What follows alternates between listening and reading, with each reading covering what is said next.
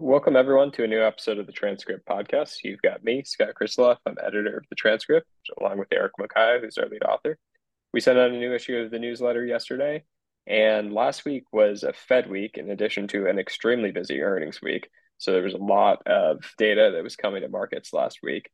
I think starting with the Fed, probably the most important thing was they signaled that rates are likely to come down at some point this year, that they believe that we are at peak rates, but they said that not in March, most likely. So expectations that they could start to be coming down soon may get pushed out a little bit.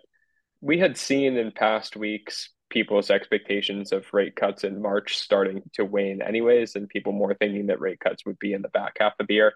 And so I think the Fed didn't necessarily surprise anybody here. The surprising data point from a macro perspective came at the end of the week when labor markets showed that new job creation was still really strong.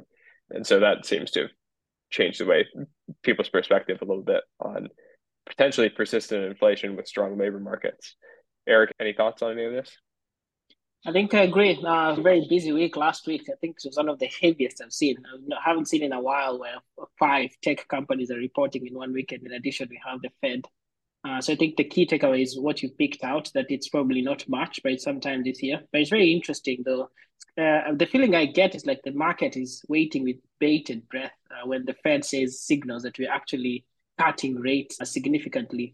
But then there is one thing that I stood out, like the Fed chair talked about wanting to see 6 months of good data. I wonder, at this point in time, don't they have enough data to see what exactly is holding them back in terms of cutting rates? Is it that they don't want to signal to the market that we are done and dusted in terms of dealing with inflation? Any thoughts on that, on why exactly they actually haven't pivoted so far now, or at least shown cut rates so far? Yeah, it is interesting. It seems they are being a little maybe overly hesitant. It certainly seems like inflation has come down, but at the same time, Jerome Powell has shown in the past that his Fed will act over a longer arc than probably financial markets may be ready to proceed. And I'm thinking specifically with respect to actually raising interest rates. As we saw inflation coming out of the pandemic, they were very slow to raise interest rates. It took them probably a year too long to raise interest rates. So they're risking running the same sort of mistake here on the other side of being overly tight for too long, because I think that the inflation data and the markets are certainly hoping that they start boosting up soon. And there was a quote from New York Community Bank that says borrowers are also waiting on the sidelines for lower rates. It's like everybody in the markets is just waiting for that moment when the Fed cuts in order to be able to get back into the market. But interestingly, capital markets are opening up from we saw the quote from Lazard. So I think generally it's just a hold your breath kind of sentiment that you get in the market so far. Do you agree? Yeah, I think so. One thing in the newsletter this week that I wanted to ask you about Mm. being in Sweden is UPS talking about weakness in Europe. What are you seeing right now in Europe? Is the economy feeling any weaker? Any noticeable changes? I think what I've seen most significantly impacted, I was talking a bit to students who are almost joining the job market. It feels like the job market's a bit stagnant, especially to do with markets associated with real estate, especially in Sweden. They've been significantly impacted by the very high rates. So a very soft environment. The funny thing is that market prices are not that significantly impacted. It's just that this general lull now in terms of no new constructions are happening. I actually noticed some constructions nearby which have been going since 2021. If this was before the pandemic, they would have been constructed really fast. But right now, it's like everything is at a pause. In terms of purchases, you can feel in the economy, demand is a bit subdued. So I do agree. There's a bit of softness in Europe. I did see, though, with Chevron said that natural gas inventories are high in the US and in Europe. Has that filtered through to energy prices? Are energy prices less Significantly burdensome than they so. had been? Yeah, significantly. This year, there's been absolutely no talk about high energy prices. It's one of the coldest winters I've experienced in Europe, but there's been absolutely no talk about high energy prices around Europe. So I think, and if you look at the data, so the European Central Bank came out with, it seems like energy prices the fact that they're lower this year than last year has helped a bit cool the inflation, especially in Europe. So no talk about energy. I think the people are very well prepared for this winter, I think. But beyond that, it was Tech Week. So I think maybe we should discuss a bit of the Tech Week. And I think my key takeaway was issues to do with cloud optimizations. They're a bit more, they're softening in that regard. And cloud companies, especially the big three, they're doing very well. A significant chunk of growth for, let's say, Microsoft Azure is coming from AI. So I feel like the beneficiaries of AI at these very early stages are mostly tech and the providers of shovels for digging, as we say. But the companies themselves, if you look on the other side, the companies that are talking about AI, they're mostly talking about AI helping them do their tasks a bit more efficiently. So there's not many companies outside big tech are talking about new revenue generation streams because of AI. What's your takeaway from the tech earnings season? Yeah, I think what's going on at the data centers is really the thematic element for the big tech companies. And at the data centers, number one, there had been weakness in cloud spend from Mm-hmm. cost optimization. So you had other technology companies who were trying to rationalize their spend at the hyperscalers data centers. The hyperscalers we're talking about that basically being done now. So companies are done cutting costs, which is its own macroeconomic indicator that companies are getting more bullish, ready to spend more, invest more in things like cloud. So that's a positive data point just for IT spend, CapEx in general, CapEx budgets. So there's that. And then the second big thing that's going on in data centers is obviously the transition to AI and the investment in GPUs and compute that is capable of processing AI workloads. And so you're seeing major CapEx spend from the hyperscalers, from the big tech companies, the seven horsemen or whatever we're calling them these days. AI is a huge theme in tech.